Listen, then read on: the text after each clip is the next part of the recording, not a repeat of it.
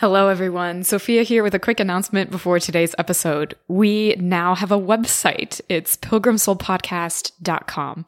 We've got some information about the podcast, an archive of all of our previous weekly challenges, and links to our media recommendations, and also a way to donate if you'd like to support the work that goes into producing and publishing the show. All right, that's all. Enjoy today's episode.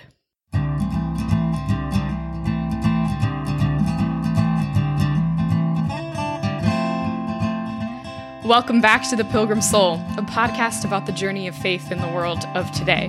I'm your host, Sophia, and I'm delighted to have two guests on today's episode, Maggie Verheily and Tierney Verdoliak.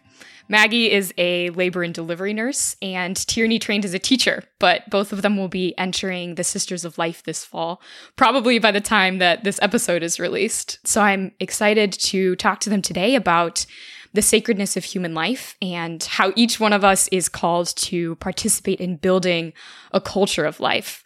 So Maggie and Tierney, welcome to the podcast. Yes, thank you for having us. Thank you, Sophia. So I'm grateful that you're joining me today. I've known each of you for a while now, as I attended high school with Maggie and university with Tierney. But I was, blown away when I learned about your discernment, and especially the fact that you'd be entering and beginning your postulancy together. For our listeners who don't know the Sisters of Life, they're a religious community of women based in New York who, along with vows of poverty, chastity, and obedience, take a fourth vow to, if I get this right, protect and enhance the sacredness of human life. Yeah, so they're just beautiful witnesses to the gospel, and I'm excited to dive into their charism. But as usual with our interviews, I would like to start with a little bit of background. So would each of you share a few words about who you are and what path led you to where you are now on the threshold of entering religious life? Tierney, if you'd like to share. Sure, and then follow after, okay, Maggie? Firstly, Sophia, I'm so grateful to have the opportunity to be with you all today and just be led by where the Holy Spirit has us all in our lives. So like Sophia said, I attended university at Notre Dame and had just the amazing opportunity to study theology. And this came after I was able to serve as a music minister for high school students. And this was called Notre Dame Vision, really an opportunity for high schoolers to encounter the sacraments, to hear stories of grace, to just share in community where the Lord is leading them, how they hear and respond to the call of disciple. And through this experience, I really was opened up to see how the Lord is calling me to minister to his children, particularly. I've always loved being around younger people. And as Christ shares with us in the gospel, the little children can see and experience in ways that oftentimes we as adults can have like the veil over our eyes. And so I was really grateful for that opportunity and vision, which led me to enter into the liturgical choir and to study theology, as well as a great books program, just learning who we are as human persons.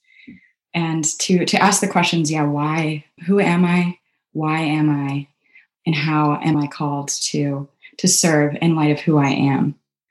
Over time, especially through relationships of being with such beautiful men and women, I was able to listen more and more to the Lord's call directly for me to be with him and to be among so many.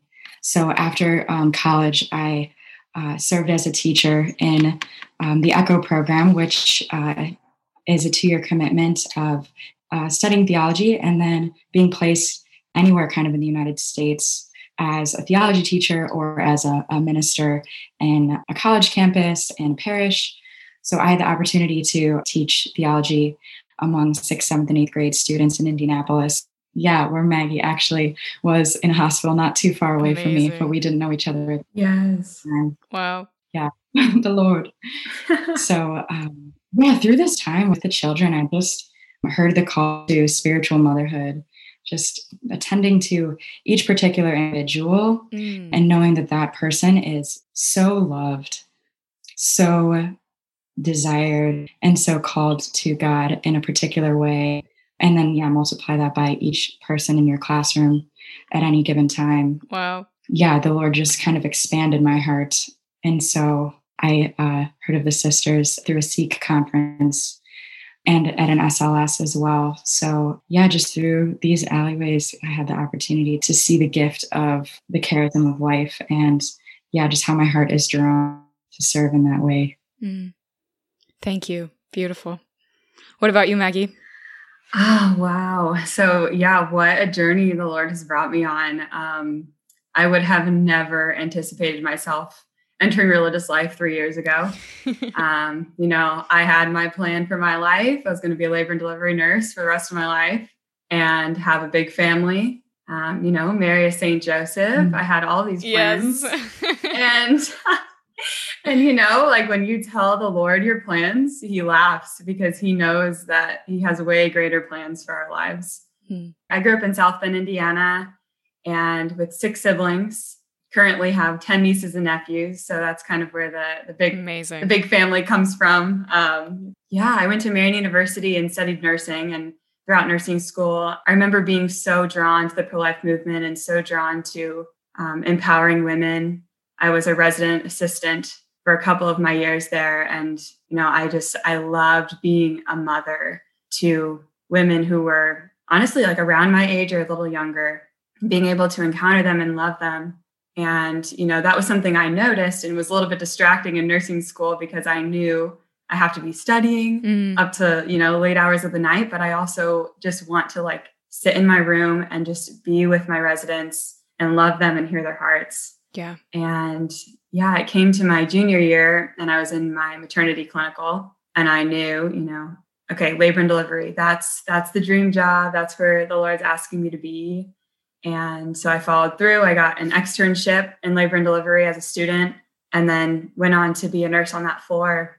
But it was my senior year of college where one of my friends was going on a trip to New York to see the Sisters of Life, to go on a come and see. Dangerous. Right. To go on a come and see with them. And we were in a casual conversation and she invited me to come along with her, go to a Broadway show, see the historical sites in New York, I'm all about it. And a retreat, harmless. But I knew going into that retreat, I'm not discerning religious life. I'm not really open to religious life. I don't really want to go to religious life. I don't really want to be in it. Yeah. And I was pretty set, I knew what the Lord's plan was for my life, clearly. And on the way there, I remember telling Jesus, I know that you're just going to affirm my call to marriage, affirm my call to family life. And then we can forget that this weekend even happened. And when I arrived, the sisters come running out in their beautiful habits. They were navy blue and white. And from the very beginning, I was just in awe of their beauty, their youth, their joy. And it radiated through the windows of the car. I didn't even have to open the door yet. I don't know if Sophia, if you've met them, but obviously Tyranny knows of just, their beauty because they're so in love with Christ. I actually didn't know who they were when I went. And they started sharing about their charism, upholding the sacredness of human life, walking with women in pregnancies vulnerable to abortion.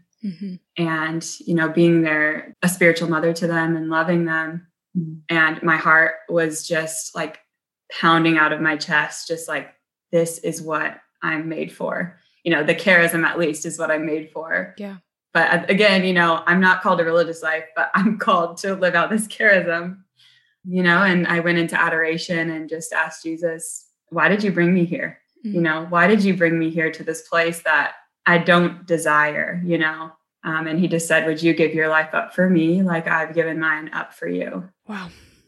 And it was in that moment that my hardened heart that came into that retreat was just broken open. And I knew how selfish I was being.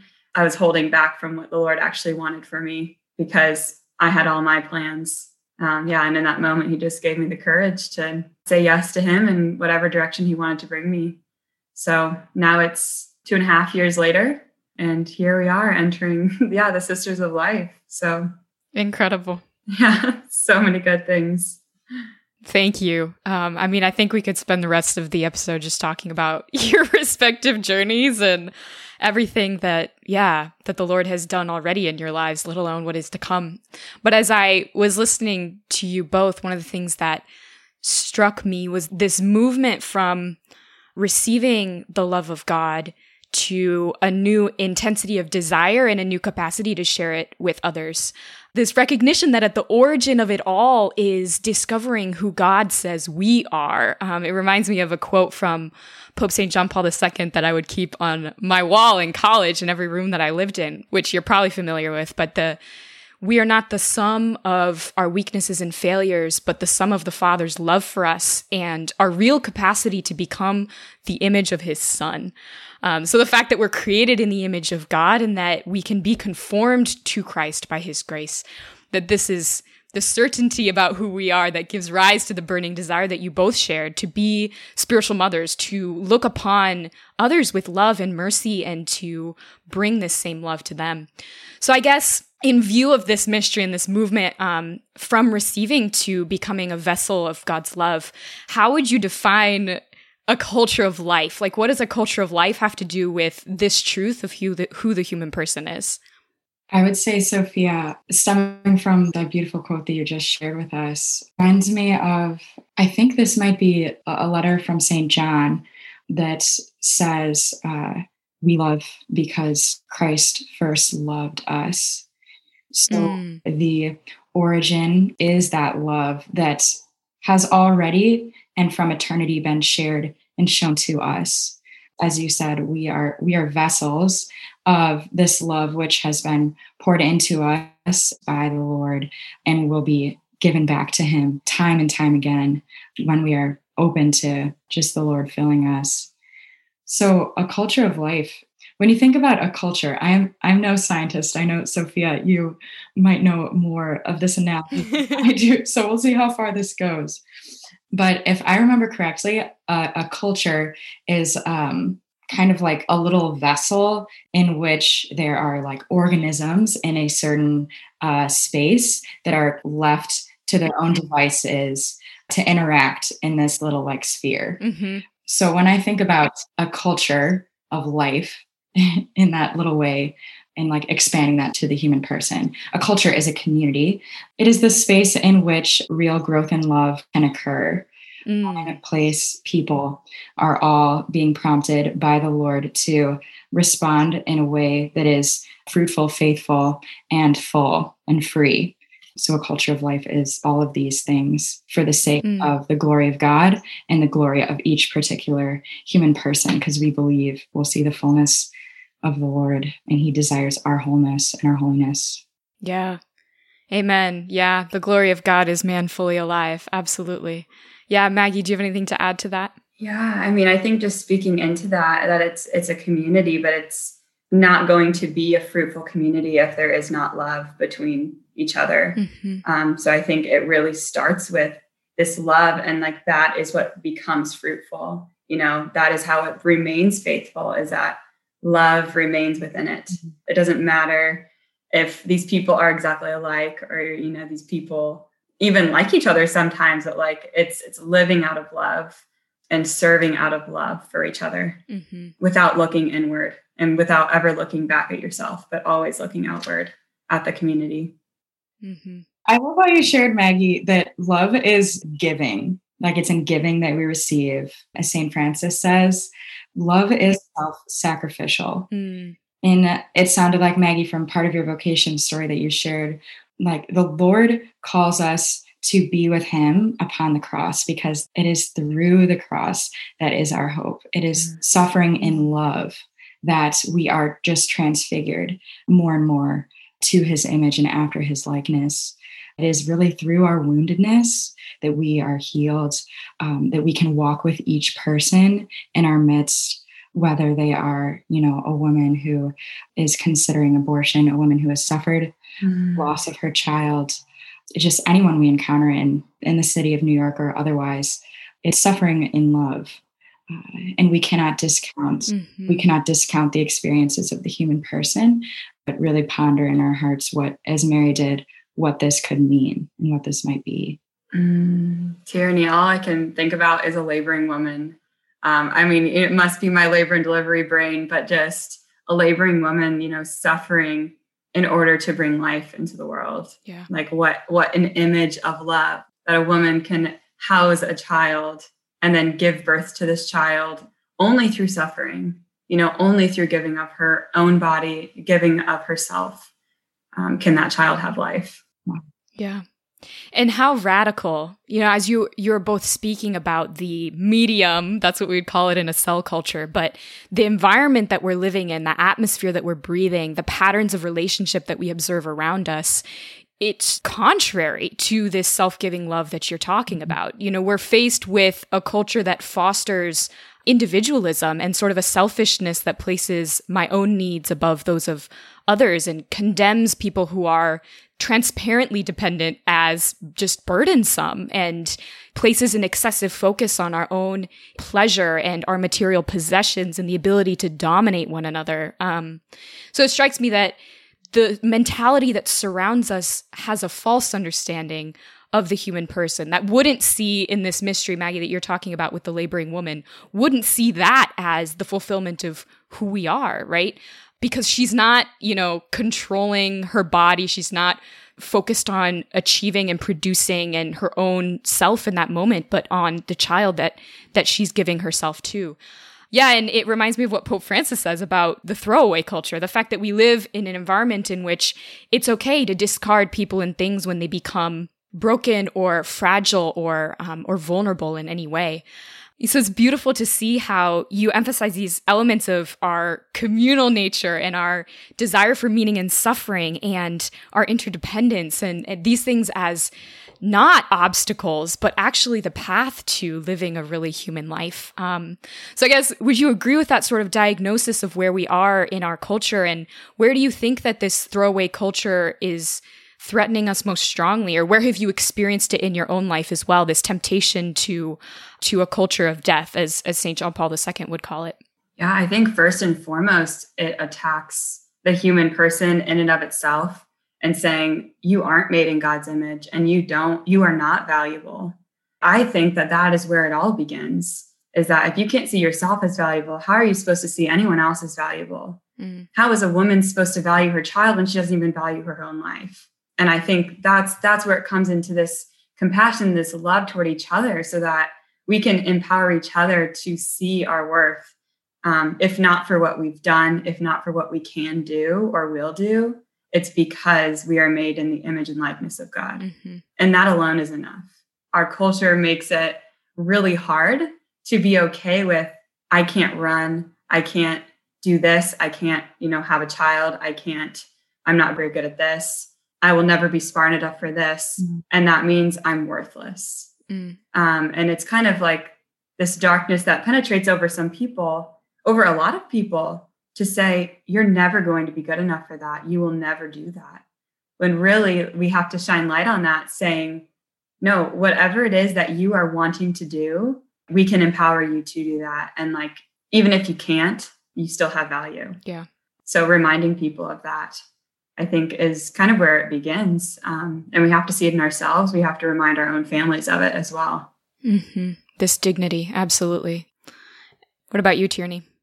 On what Maggie had to say, our identity stems, even before what we do, our identity stems from who we are in our very being. Yeah. And Sophia, you alluded to and spoke of, how our current culture is very much more so focused on us as human doings rather than human beings. Mm. When we recognize, you are beloved, you are daughter, you are son, who does God say that I am? Who do those who I love say who I am in light of God's love?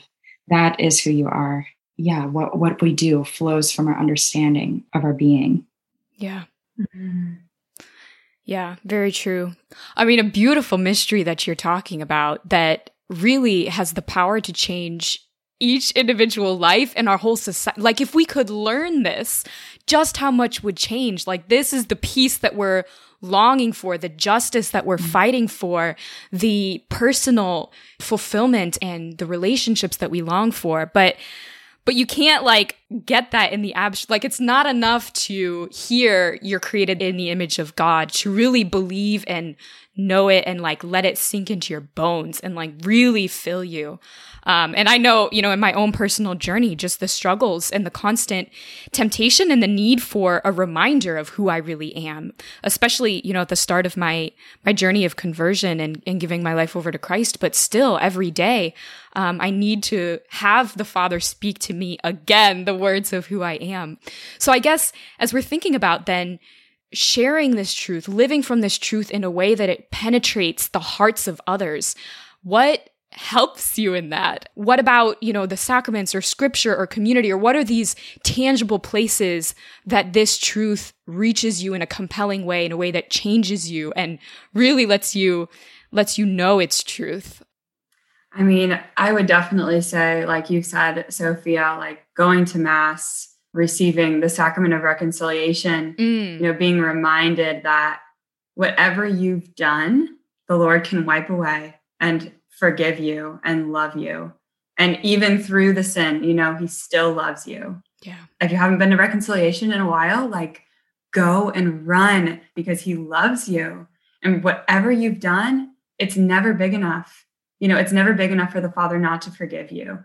Yeah. So, I mean, I would definitely say the sacraments, adoration. Yeah. I recently did a consecration, a Father Michael Gately consecration, 33 Days to Greater Glory, a consecration to the Father through the Gospel of John. Beautiful. And yeah, one of the lines particularly that always stands out to me in John is, "You are my beloved daughter with who I am well pleased." And reflecting on that, I mean, I can reflect on that for a year, but like what that means and finding my value in that, rather than, it's so tempting to find my value in what I can and cannot do. Mm-hmm. Like we've talked about, I think it's a struggle for all of us, but I definitely find myself in weeks where I'm like, who am I? Yeah. Who am I? I just have to be reminded. So yeah, being in front of Jesus in the Eucharist, I think is the most powerful way to be reminded. Yeah. Because what greater sign and like means of achieving what you're made for, which is intimacy with God. It takes my breath away every time I actually like remember what it is that we're invited to every time. We become the dwelling place of God, and that's what we're made for eternity. Yeah, it's stunning. Tierney, what about you? Yeah, so some things that Maggie was just sharing, I would love to echo, just returning again to the source of love, Jesus and Eucharist, and just listening to him and being with him in the sounds and the stillness of the chapel, or wherever you're able to be present with him. I would say also, Sophia, you said the word let. I think that is definitely a key, is letting love lead you. The podcast of the Sisters of Life is aptly titled Let Love. Yes. Each episode is like, let love lead, let love offer himself, let love XYZ. And it's all about our hearts just being opened to being transformed, rather than like the posture of grasping, right? It's like plucking fruit before due season, and desiring to be God without God. Whereas I think of like the image of receiving the Lord in the Eucharist, our hands are opened and outstretched. It's kind of like the opposite of that grasping. It's like, just let love flow into our hands, into our hearts, into our very bodies, so that we can give that back. And this posture of openness is very radical for our society, right? Because we think we have what it takes. Yeah, it's just like a self-seeking and a constant, quote unquote, progression to the next thing. There's always a focus on what are you doing next? Like, and this can leave us oftentimes just feeling defeated, downtrodden, actually more so than if we hadn't sought in that way. So just to be open and listen, even when other people, like other friends, or if you encounter someone in line at the grocery store and you are just able and willing to speak with another person, to see each other face to face, like just in that gaze, oftentimes we know, yes, I matter. Because I am, I matter. And because you are, You are a gift, and I love you. Yes, it's beautiful. That is beautiful. Yeah, I love that formulation, kind of flipping Descartes on his head. Not I think, therefore I am, but I am, therefore I am loved. Yeah. Mm-hmm. And it strikes me that this characterization of the posture of receptivity and its relationship to the culture of life, like I think this perfectly describes the Sisters of Life and why they are so effective as witnesses to the gospel of life and instruments of the gospel of life, because they're not activists, they're not bringing their own abilities and energies and returning to their own strength and their own foundation to fix the suffering and the difficulties of the people who they're accompanying, let alone their own difficulties and suffering, which continue, just because you enter doesn't mean your problems go away. Yeah. So I really loved that vision of hands outstretched to receive. And for me, this raises the question of why the sisters are not just active, but also contemplative. So for our listeners who aren't familiar with religious life, there's generally a distinction, which can look different from order to order, but there's generally a distinction between active orders that have an apostolate in the world that are usually, teaching or in healthcare or something like this, and those that are contemplative and withdrawn from the world in order to devote themselves more deeply to a life of prayer and interceding precisely for the world that they've withdrawn from, for the sake of the world.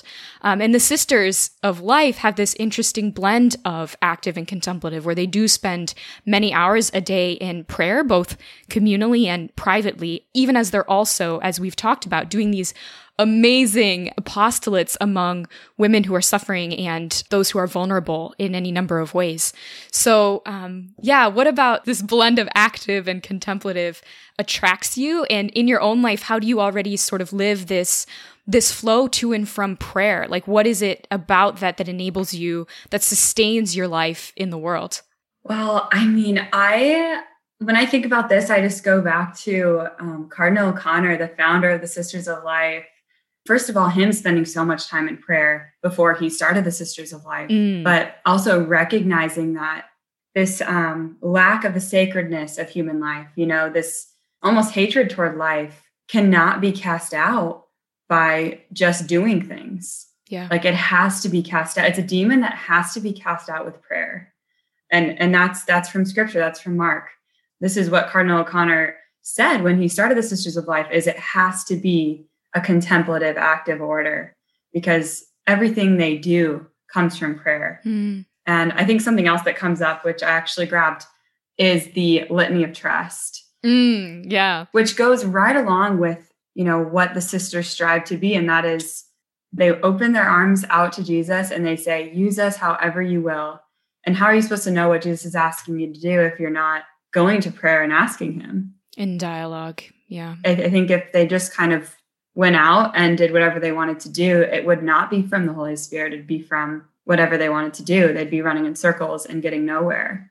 So it has to be focused on ultimately their prayer life, and trusting that they will be led where they should go, open convents where they need to be, and serve the women who, show up at their door, who hopefully were guided, will be guided from the Holy Spirit. So another Cardinal O'Connor quote that struck me, in addition to just a little glimpse into his life that Maggie shared.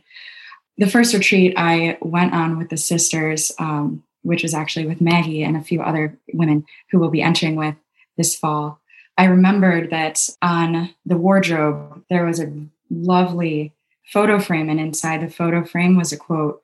And this quote was, "There can be no sister of life without joy." Yes. And a psalm that I've been reflecting on at that time, or a psalm verse, was Psalm 34. Look to him that you may be radiant with joy, that you may not blush with shame.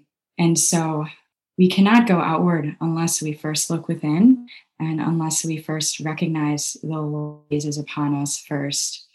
Look to him that you can be radiant with joy. And like Maggie was sharing, just encountering a sister of life, you just see that their eyes are alive. Like their eyes, I don't know who said it, but the eye is the gateway to the soul. The sisters can see you, and they know you and love you, and you are the only person in the world. And as St. Mother Teresa said, if she did not first pick up and attend to that single person on the streets of Calcutta, then maybe she would not have, or she could not have encountered those thousands of people after. Yeah. So in this way, for the Lord to look upon us first, and then for us to then go, just like the orientation of the Mass, we come to the Lord.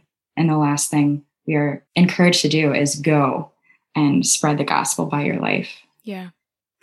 Yeah. I mean, I realize words that we say about this will always just be inadequate, only ever just an invitation for people to discover this mystery in their own lives. But I really appreciate what each of you are saying, because I think it orients us correctly towards the nature of prayer and the purpose of prayer.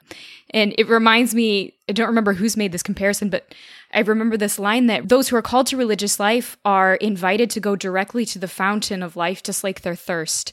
But it's a thirst that every human being has.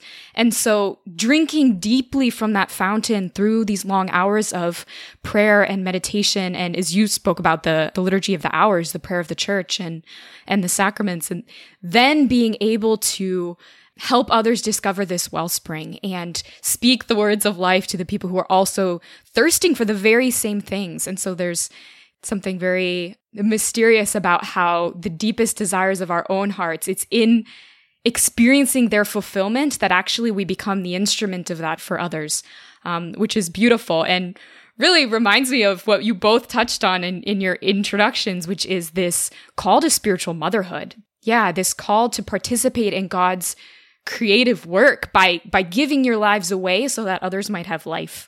So I guess I would ask, how do the sisters understand spiritual motherhood? Is this something that Cardinal O'Connor talked about? And where specifically does it show up in the apostolates in more tangible and concrete ways? So from the constitutions of the sisters that we had the opportunity while on some retreats of engaging with, it's clear that the call to spiritual maternity is a reflection of the life of Mary. So Mary is our model. She, as the receiver and then bearer of God. Yeah, we first encounter Mary receiving the word from the angel Gabriel in prayer, herself in prayer, and responding with her fiat, with her yes. Yeah. Cardinal O'Connor reflects time and again, especially on three particular mysteries in the life of Mary: the Annunciation, the Visitation, and the Coronation. Maggie, if you wanted to share anything further on the Cardinal in those ways or others. Yes. So I think one particular story stands out when I think about the spiritual motherhood of the sisters, and something that in my own heart I've desired for years and not knowing really what it was. I think all women have some kind of desire for a certain kind of motherhood, but spiritual motherhood is very specific and it's very real. And the sisters talked about it as we were on retreat. And one of the stories they told was one time they went to an airport and they're all getting out of the car, and some woman runs across the airport toward these sisters and then gets to them and just hugs one of them and just starts bawling. And she's laying on her shoulder and she's bawling. Oh, wow. And, they just said, what can we do for you? How can we help you? What's going on? And it happened that she was running away from an abusive relationship. And as she's hugging one of the sisters, they asked her more questions, and she was pregnant. And she's why did you run to us? And she said, well, your sisters. I knew I could trust you. Mm. And they said, do you know who we are? No. She's like, no, I have no idea. Your sisters. And they said, we're the Sisters of Life. Oh my gosh. We care for women who are in pregnancies that they don't have a support system. They don't have someone around to be with them. Anyway, so then they're all crying. They're all just rejoicing over this woman that came to them. But that story particularly touched my heart because, that's it. That's it right there. That someone can see you across an airport, they can see you in any place knowing I can go to her and trust her because she receives all of her love from Christ himself. Yeah. And that is spiritual motherhood. It's just being an image of Christ for others so they have a soft place to land, so they have a maternal heart that they can go to. Mm-hmm. This is spiritual motherhood. I mean, I think going into their charism specifically and what they do, a way that they're spiritual mothers is living among women who are in these pregnancies and serving them, loving them, making dinner for them, having a clean place for them to stay, having beds for them to lay on, making their beds well, just creating a home for these women and allowing them, once again, going back to our conversation earlier, allowing them to know their value so that they're able to know the value of their child as well. Yeah. So living among them and being mothers to them and being mothers to their children, and then, empowering them is what women are called to do, what mothers are called to do. Yeah. Wow. Okay. So many things that I could say in response to that. Amazing. But I really love the Marian connection and the connection to the mysteries of her life, because it illuminates for me these two aspects that I hear in your responses. First of all, this real strength and presence in the midst of suffering and sorrow that we see in mothers and in spiritual mothers after the image of Mary under the foot of the cross. Like, the sisters and all of us are called to be mothers and fathers in one way or another, but the Sisters of Life in a particular way accompany people who are suffering and in places of difficulty and poverty, and being like Mary, patient presences of love and hope in the midst of that is, that's not a joke. That is a very tall order. There's something very serious about the call to be a presence of mercy and hope in very difficult circumstances. Where do we get, the strength and the image and the example to imitate in that? But from Mary at the foot of the cross, in her faith as her son, the savior of the world, was dying. Then also the second aspect of spiritual motherhood after the example of Our Lady, which is the littleness of how this actually unfolds in our day-to-day life, and how the fact that littleness is actually not little at all. And this is, for me, what I always come back to in reflecting on the mystery of the Annunciation is Mary was asked to bear God's presence into the world in the most quote-unquote ordinary way possible, right? In her physicality, in serving Elizabeth in her own pregnancy, in these very simple acts of taking care of the Holy Family and teaching and helping Jesus grow. Like, this is how she was called to bear Christ into the world. And the same is true of all of us. We're asked to give our daily lives, our thoughts and our words, and our relationship with our family members and our work. Like, this is the material, this is the substrate that the Holy Spirit chooses to enter the world. And so because of this mystery, because of the mystery of the incarnation and the fact that this continues throughout history, like, nothing of what we do is insignificant anymore. Everything has a connection to the infinite. Everything can be the means through which God continues his act of salvation. Which, of course, like, as soon as we start reflecting on that, I don't know about you, but I'm just overwhelmed by the sense of, like, my poverty. Like, Lord, what? Like, okay, but I'm not Mary, you know what I mean? Like, I'm sinful and limited and so poor.